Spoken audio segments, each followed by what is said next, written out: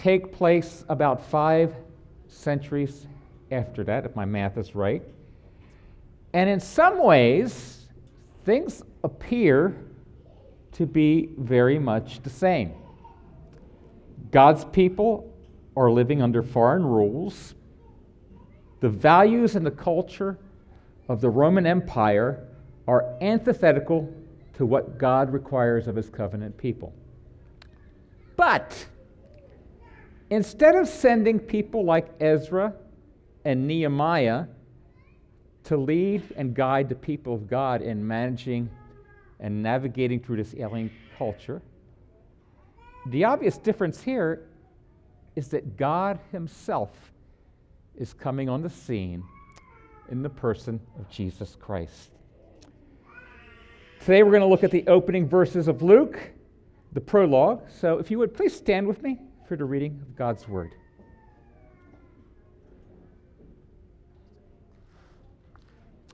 Luke chapter 1, verse 1. Inasmuch as many have undertaken to compile a narrative of the things that have been accomplished among us, just as those who from the beginning were eyewitnesses and ministers of the word have delivered them to us, it seemed good to me also, having followed all things closely for some time past, to write an orderly account for you, most excellent Theophilus, that you may have certainty concerning the things you have been taught. Okay, thank you. You may sit down. Okay, so before zeroing in on the Gospel of Luke, I'd like to spend a little bit of time talking about the time and the circumstances revolving around the writing of all 4 Gospels. Luke says in verse 1 that many have undertaken to compile a narrative of the things that have been accomplished among us. It's not immediately clear who or how many Luke had in mind. There were some narratives circulating, but as you know, only 4 of them made them into the canon of Scripture: Matthew, Mark, Luke, and John. There's good reason to believe that the order in which the 4 Gospels appear in our New Testament is arranged chronologically in terms of when they were written, though it's not all that certain whether Matthew or Mark was written first. Luke mentions in verse 2 those who were eyewitnesses and ministers of the word, and certainly Matthew was an eyewitness. He was the tax collector who became a disciple of Jesus and one of the 12 apostles. Matthew himself recounts his calling and conversion in chapter 9 of his gospel, and Mark tells the same story in chapter 2 of his gospel, and Luke tells the same story in chapter 5 of his gospel. It's hard to state when Matthew was written, but it was likely in the late 50s or early 60s. That's the 50s, 60s. The only thing we have to go on is there an assertion by one of the church fathers, Irenaeus, who said that Matthew was written while Peter and Paul were still alive. So that would put it in that time frame. Now, Mark was not an apostle, though tradition holds it that the unidentified person near the end of Mark, who is said was running away when Jesus was arrested, tradition holds it that was Mark himself. So Mark could have been an eyewitness. In any event, Mark was closely associated with the Apostle Peter. He, in effect, was Peter's scribe. Mark got his gospel firsthand from Peter. And it was probably written in the late 50s. Now, before we delve into Luke, just to give everybody equal time, I need to mention something about John's gospel. Okay? That was probably written much later, sometime after the destruction of the temple in AD 70, and obviously before John's death, which was around AD 100. We know this because John's is the only gospel that refers to the Sea of Galilee as the Sea of Tiberias, and it wasn't until the latter part of the 1st century that people started calling it the Sea of Tiberias. And also in John 21:19, he makes a reference to Peter's martyrdom, which occurred sometime between 64 and 66 AD. So using a little logic, you say, well, it must have been written much later. But the first three were written relatively early. Let's talk about Luke's gospel and today's passage. Okay, we can ask some questions. Who was Luke? When did he write his gospel? How did he write it? What's different about his gospel? Why did he write it? If you're taking notes, these are the questions we're going to attempt to answer in the sermon. Who, when, how, what, and why. So who? So if you want to ask the question, who was Luke? I'm afraid you're not going to find the answer in Luke's gospel. Just like all the other gospel writers, Luke is written anonymously. He had no need or desire to call attention to himself. To figure out who wrote it, we need to do some investigative work and look at other parts of the New Testament. First and foremost, we can look at today's passage, the book's prologue, and compare it to the opening prologue of the book of Acts. Let's jump there for a second. In the first book, O Theophilus, I have dealt with all that Jesus began to do and teach until the day when he was taken up, after he had given commands through the Holy Spirit to the apostles whom he had chosen.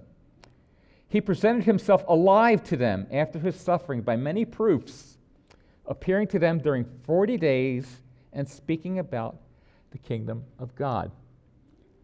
It doesn't take a rocket scientist to figure out that the person who wrote Acts is the same person who wrote the Gospel of Luke. It's addressed to the same person, Theophilus, more on him later. And it refers to and summarizes the previous book, which is very obviously the Gospel of Luke. The writing style of both books, including some very polished Greek, is markedly similar. Whoever the author was, he was very highly educated. Unfortunately, the author of Acts doesn't identify himself either. Again, he doesn't want to call attention to himself because the book is not about him. However, in Acts, he is kind enough to drop us a few hints. In the latter half of Acts, starting in chapter 16, verse 10, there's a sudden change in pronouns. The author goes from exclusively using the third person, he and him, they and them, and starts to use the first person plural, we and us. So in chapter 16, he talks about a vision Paul had which led him to decide to preach the gospel in Philippi. And probably didn't need to include all this, but we'll go ahead and read it all. And when Paul had seen the vision, immediately we sought to go into Macedonia, concluding that God had called us to preach the gospel to them. So setting sail from Troas, we made a direct voyage to Samothrace, and the following day to Neapolis, and from there to Philippi, which is the leading city of the district of Macedonia and a Roman colony. We remained in this city some days, and on the Sabbath day we went outside the gate to the riverside, where we supposed there would be a place of prayer, and we sat down and spoke to the women who had come together. One who heard us was a woman named Lydia from the city of Thyatira, a seller of purple goods, who was a worshiper of God. The Lord opened her heart to pay attention to what was said by Paul. And after she was baptized in her household as well, she urged us, saying, "If you have judged me faithful to the Lord, come to my house and stay." And she prevailed upon us. So apparently the author of Luke was a traveling companion of Paul. He was with Paul just before he went to Philippi. It's not clear how long he was with Paul at this point, because before Paul leaves Philippi, the author switches back to third person. I can't say this authoritatively, but it appears that Paul's anonymous traveling companion must have stayed at Philippi for a while, and he therefore missed the mob violence in Thessalonica later in chapter 16, the philosophical discussions at Mars Hill in Acts 17, the trips to Corinth and Antioch in Acts 18, and the riots in Ephesus in 19. He missed all the fun. Okay? But in Acts 25, we go back to the first person plural, where it says that Paul and his traveling companions went on ahead and were waiting for us at Troas. But we sailed away from Philippi after the days of unleavened bread, and in 5 days we came to them at Troas, and we stayed there for 7 days. Now, the we passages continue into Acts 21, as our author traveled with Paul all the way to Jerusalem, and was with him when he met with the elders of the Jerusalem church. And he was also apparently there when Paul was accosted by a mob and arrested at the temple. We don't see we reference again until Acts 27, where it says, when it was decided that we should set sail for Italy. The we references continue in Acts 27, and that suggests that our author was on board with Paul on his way to Rome, including during the horrific storm that ended in a shipwreck on the island of Malta. And reading on in Acts 28, it seems that Paul went Luke, or the author, we haven't identified him yet, went all the way to Rome with Paul. Okay, so now that's very interesting, but Paul had many traveling companions. How do we know it was Luke? Well, try process of elimination. Paul's first traveling companions was Barnabas. Couldn't have been him, as he and Paul went their separate ways back in Acts 15. Just about every other traveling companion of Paul's is actually mentioned in the book of Acts in the third person, but Luke is not. However, Luke is specifically mentioned in 3 passages in Paul's letters. In Colossians 4:14, Paul is writing to Colossae, and he says, Luke, the beloved physician, greets you. Colossians was written during Paul's first imprisonment in Rome, referenced in Acts 28, which makes sense because we know from Acts that Luke was with him. It is here that we learn that Luke is a Gentile. After sending greetings from all the Jews who were with him, he goes on to mention Epaphras and Luke, who by implication are not Jews. Of course, it's here that we learn that Luke is a medical doctor and is therefore highly educated, which would explain the very highly polished Greek in which the Gospel of Luke is written.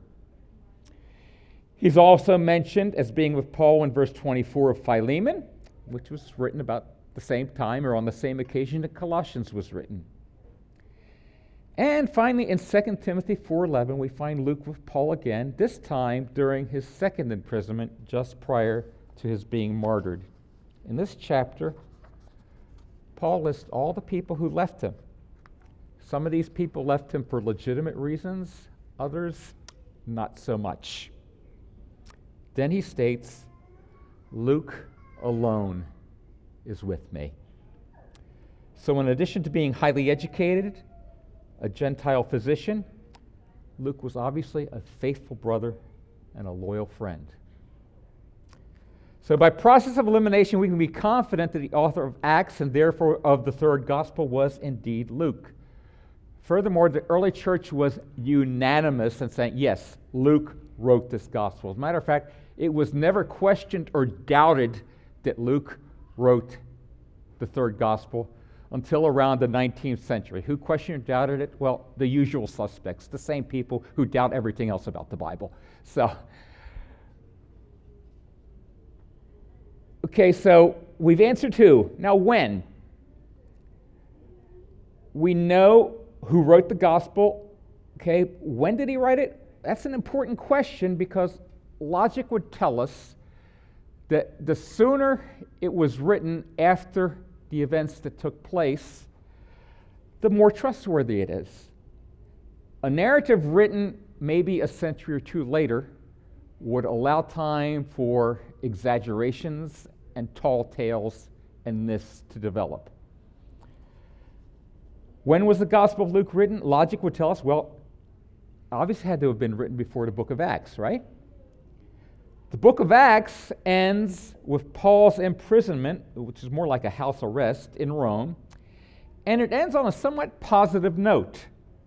Acts 28:30 says, he lived there 2 whole years at his own expense and welcomed all who came to him, proclaiming the kingdom of God and teaching about the Lord Jesus Christ with all boldness and without hindrance. So Paul preached the gospel boldly and without hindrance. Well, that must have been before Nero's persecution, which was around AD 65, or it must have been before Paul's martyrdom, which probably happened somewhere around that time, anywhere between 64 and 67. And it must have been written certainly before the destruction of Jerusalem in AD 70. Otherwise, these are big events. These, Nero's persecution, Paul being killed, the destruction of Jerusalem, those are big deals. If they had already happened, you can bet that Luke would have written them down. The only reason they wouldn't have been mentioned is because they hadn't happened yet. Another clue that Acts was completed before Nero's persecution, other than Paul preaching the gospel in Rome without hindrance, is that throughout the book of Acts, you might notice that the Roman government actually gets some pretty good press. The Romans are the people who protected Paul from mob violence, both in Ephesus and in Jerusalem. The only place where the Roman officials mistreated Paul was in Philippi.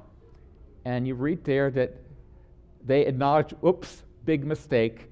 They gave him a backhanded apology and sent him away.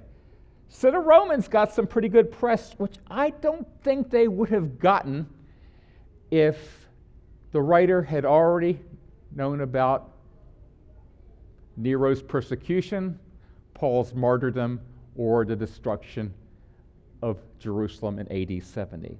So that puts the book of Acts probably in the early 60s, which would put the Gospel of Luke sometime before then. So Luke's narrative of the birth, life, and death and resurrection of Jesus was written within a generation of the events he was recording. Many of the people he mentions were likely still alive. Okay? So we've covered who, and we covered when, and now let's cover how. How did Luke write his gospel? Back in verse 3, it says, "It seemed good to me also, having followed all things closely for some time past, to write an orderly account for you, most excellent Theophilus." In this verse, Luke is establishing his credentials as a historian. He spent considerable time in Palestine following all things closely to write an orderly account. For whom? Most immediately, he did it for someone he addressed as most excellent Theophilus. Now, because the name Theophilus means friend of God, some people have said, well, there really wasn't anybody named Theophilus. He was just writing that to a church in general or to Christians at large who are friends of God. Well, yes, he did write the gospel for the intended recipients are for the Christian community, but there is no reason to believe that Theophilus wasn't an actual person. Theophilus was a very common name back then, and he most likely was a Gentile God-fearer, if not an actual Christian. He was either of noble birth or at least a person of considerable means. If Luke addressed the book to most excellent Theophilus, he was most likely Luke's patron. Well, what does that mean? Well, today, if you want to publish a book, you go to Simon & Schuster's or some other publishing house, and you give them their manuscript, and you hope that they will publish it. Back then, you had a patron, someone who would pay your expenses while you're putting together your book, and to thank him, you would dedicate the book to them. And that's what appears to have happened here. But where did Luke get his information? Look again at verses 1 and 2. "Inasmuch as many have undertaken to compile a narrative of the things that have been accomplished among us, just as those who from the beginning were eyewitnesses and ministers of the word have delivered them to us. We already established that Luke was written after Matthew and Mark. He certainly borrowed from Mark and perhaps some from Matthew. In addition, remember that this book was written in the early 60s, maybe the late 50s. Luke doubtless had access to some of the eyewitnesses he mentioned in verse 2, and he had opportunity to personally interview them. Remember, he was with Paul when he met with the elders in the Jerusalem church, the likes of Peter, John, and James. Some hold that Luke was personally acquainted with Mary, the mother of Jesus, and that is where he obtained some of the material that we find in the first 2 chapters, which detail the births of John the Baptist and Jesus. Okay, so what have we covered so far? We've covered who, we've covered when, we've covered how. Now what? What is different about Luke's gospel? Well, we already said that one of Luke's sources is Mark. Many of the narratives you find in the book of Mark you will also find recorded in Luke's gospel, but Luke seems to give a lot more detail. After all, in terms of word count, Mark's is the shortest gospel and Luke's is the longest. It is much more comprehensive. But more importantly, Luke includes a lot of narratives, a lot of material that are unique to his gospel. Here's just a few of them. Luke's gospel contains the birth narrative of John the Baptist, the story of Zechariah and Elizabeth, a much more detailed narrative of the birth of Jesus, the presentation of Jesus in the temple, and Jesus as a young boy at the temple when he was 12 years old. It contains a genealogy of Jesus that differs significantly from the one recorded in Matthew.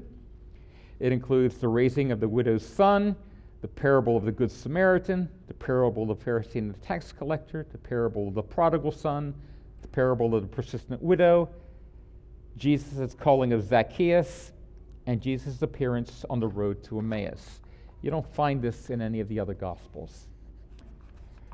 Luke is consistent with the other Gospels, but he includes details and has certain emphases which are appropriate to the people he was writing to. For example, Matthew was writing primarily to a Jewish audience. He constructed his gospel in such a way to convince them that Jesus is their king, the son of David, the long-awaited Messiah. Luke was writing to a Gentile audience. He therefore emphasized how Jesus would be the means of fulfillment of the promises to Abraham, that through his seed, all nations, not just the Jews, but all nations would be blessed, that God's salvation would be for all people. We see that for the first time in,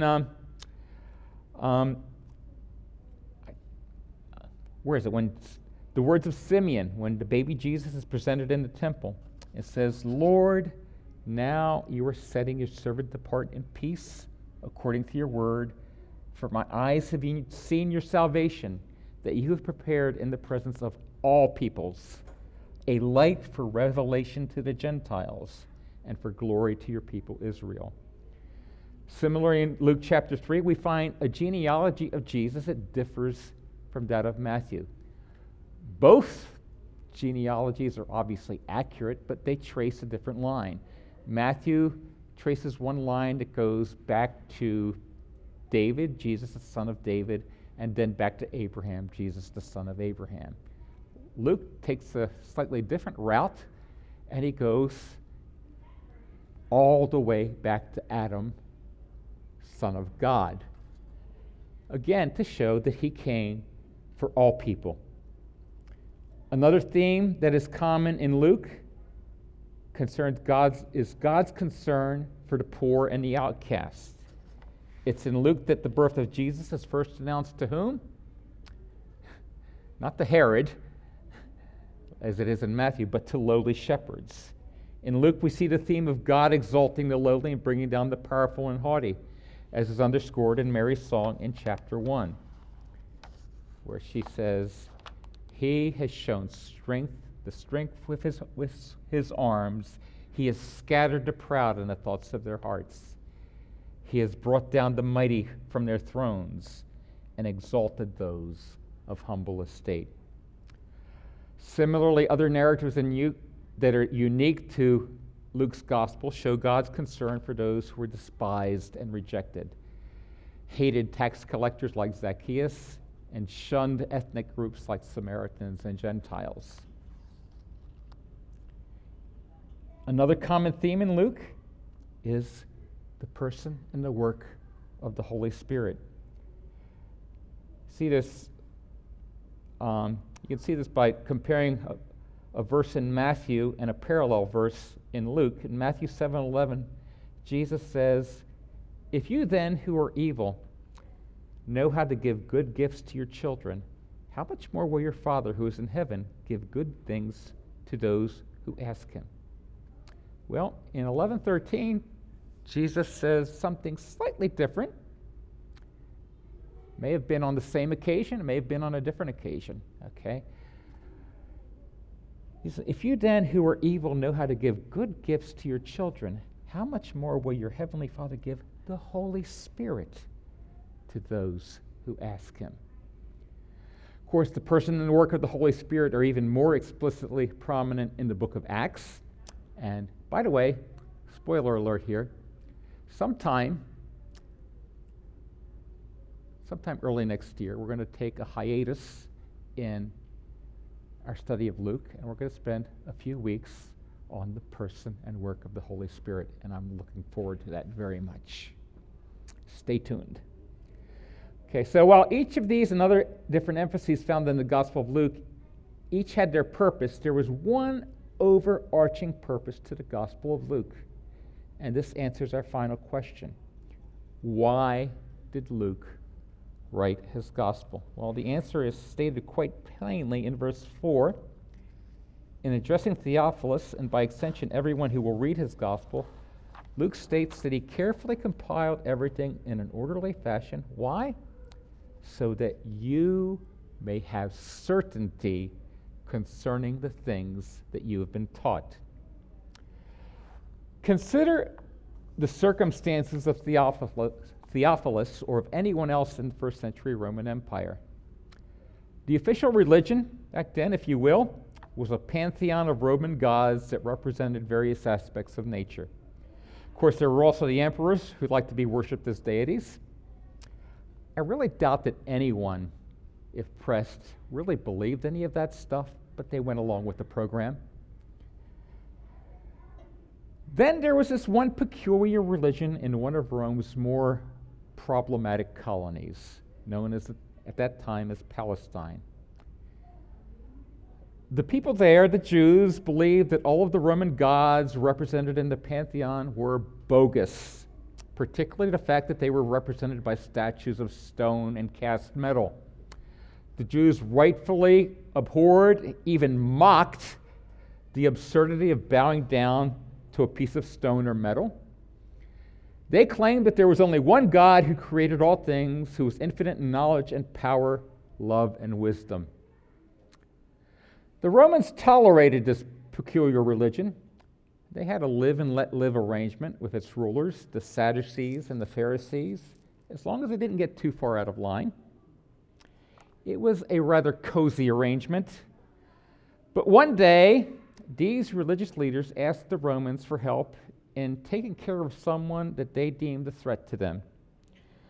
One, Jesus of Nazareth, who was very different from them. He called out the corruption of these leaders. He also preached like no one else. He preached with authority, and he said a lot of things which strongly implied, if not outright stated, that he was the Son of God, the long-promised Son of David, the Messiah, King of the Jews that they were waiting for. He posed a threat to the cozy relationship, the cozy arrangement between Rome and the religious leaders. So, they had him hung on a cross. That should have put an end to the matter, but then the followers of this Jesus were going around claiming that he was alive. It's pretty bizarre. You would think the Jewish authorities could have put an end to this nonsense by producing the body, but they couldn't. What's more, Jesus' followers, who had previously turned tail and run the night that Jesus was arrested, were now boldly attesting that Jesus was alive. They were drawing large crowds, and many unexplained miracles were happening. The religious leaders would still have none of it, so they doubled down and kept persecuting Jesus' followers, hauling some off to jail, stoning others, and sometimes having them executed by Herod the Tetrarch. One of the religious leaders, a fellow by the name of Saul of Tarsus, was particularly zealous and violent, trying to put down this movement, until he too claimed to have seen Jesus alive, and from that point on, his life took a 180. According to verse 4 of Luke's Gospel, Theophilus knew all these things. These were things that he had been taught. Whether he was already a Christian or was just considering the claims of Jesus Christ, he needed to be certain.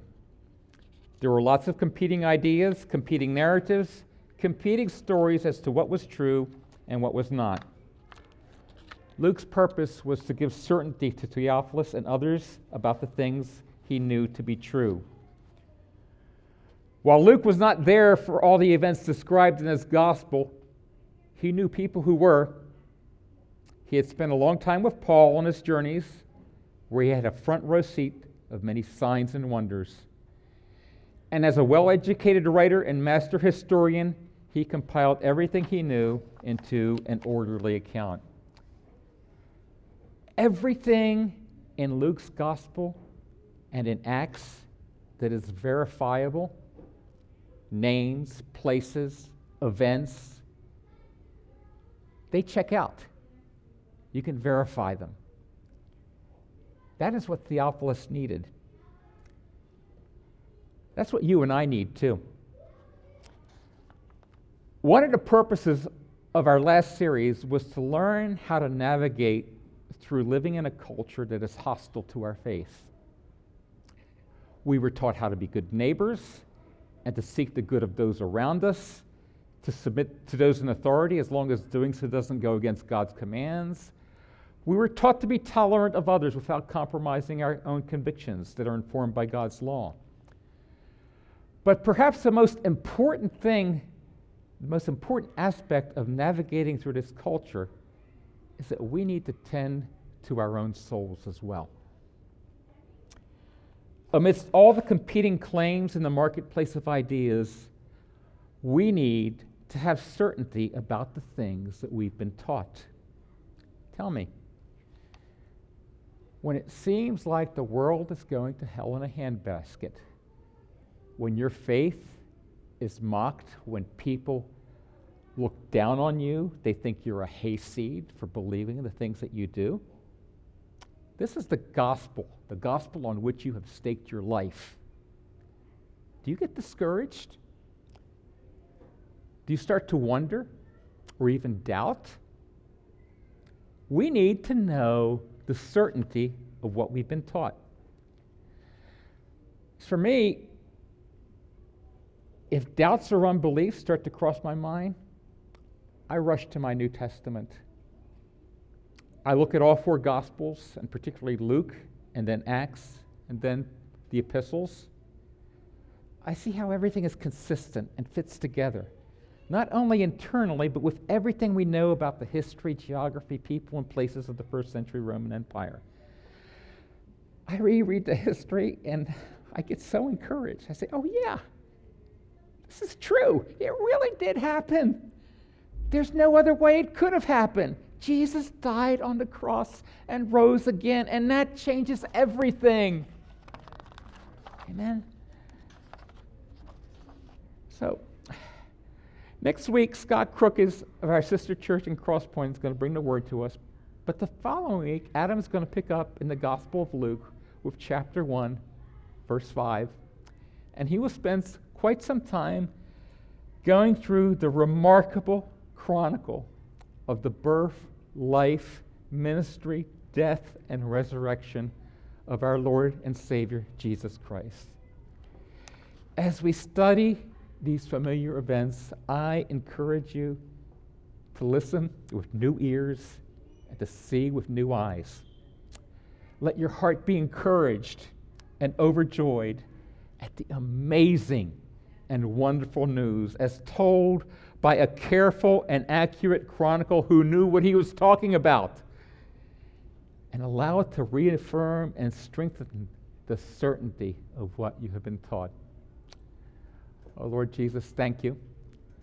Thank you for your kindness and goodness. Thank you that for the apostles and the eyewitnesses and the people that you brought together to leave this wonderful written record for us that anyone fair-minded person could look at and say, oh, of course it has to be true. There's no other way it makes sense. This actually happened. Thank you that we can be encouraged as we read these Gospels, as we read Acts, as we read the letters going back and forth. Oh, Lord, thank you. Thank you that you have not left yourself without testimony and that we can have confidence. And we thank you for your Holy Spirit, which also affirms in our hearts that yes, Jesus Christ, our Lord, born in a manger, lived a perfect life, did many miracles, taught wonderful things about the kingdom of God, was nailed to a cross for our sins, and yet rose again and offers us eternal life. Thank you, Lord Jesus. Thank you for your goodness and your kindness to us. Amen.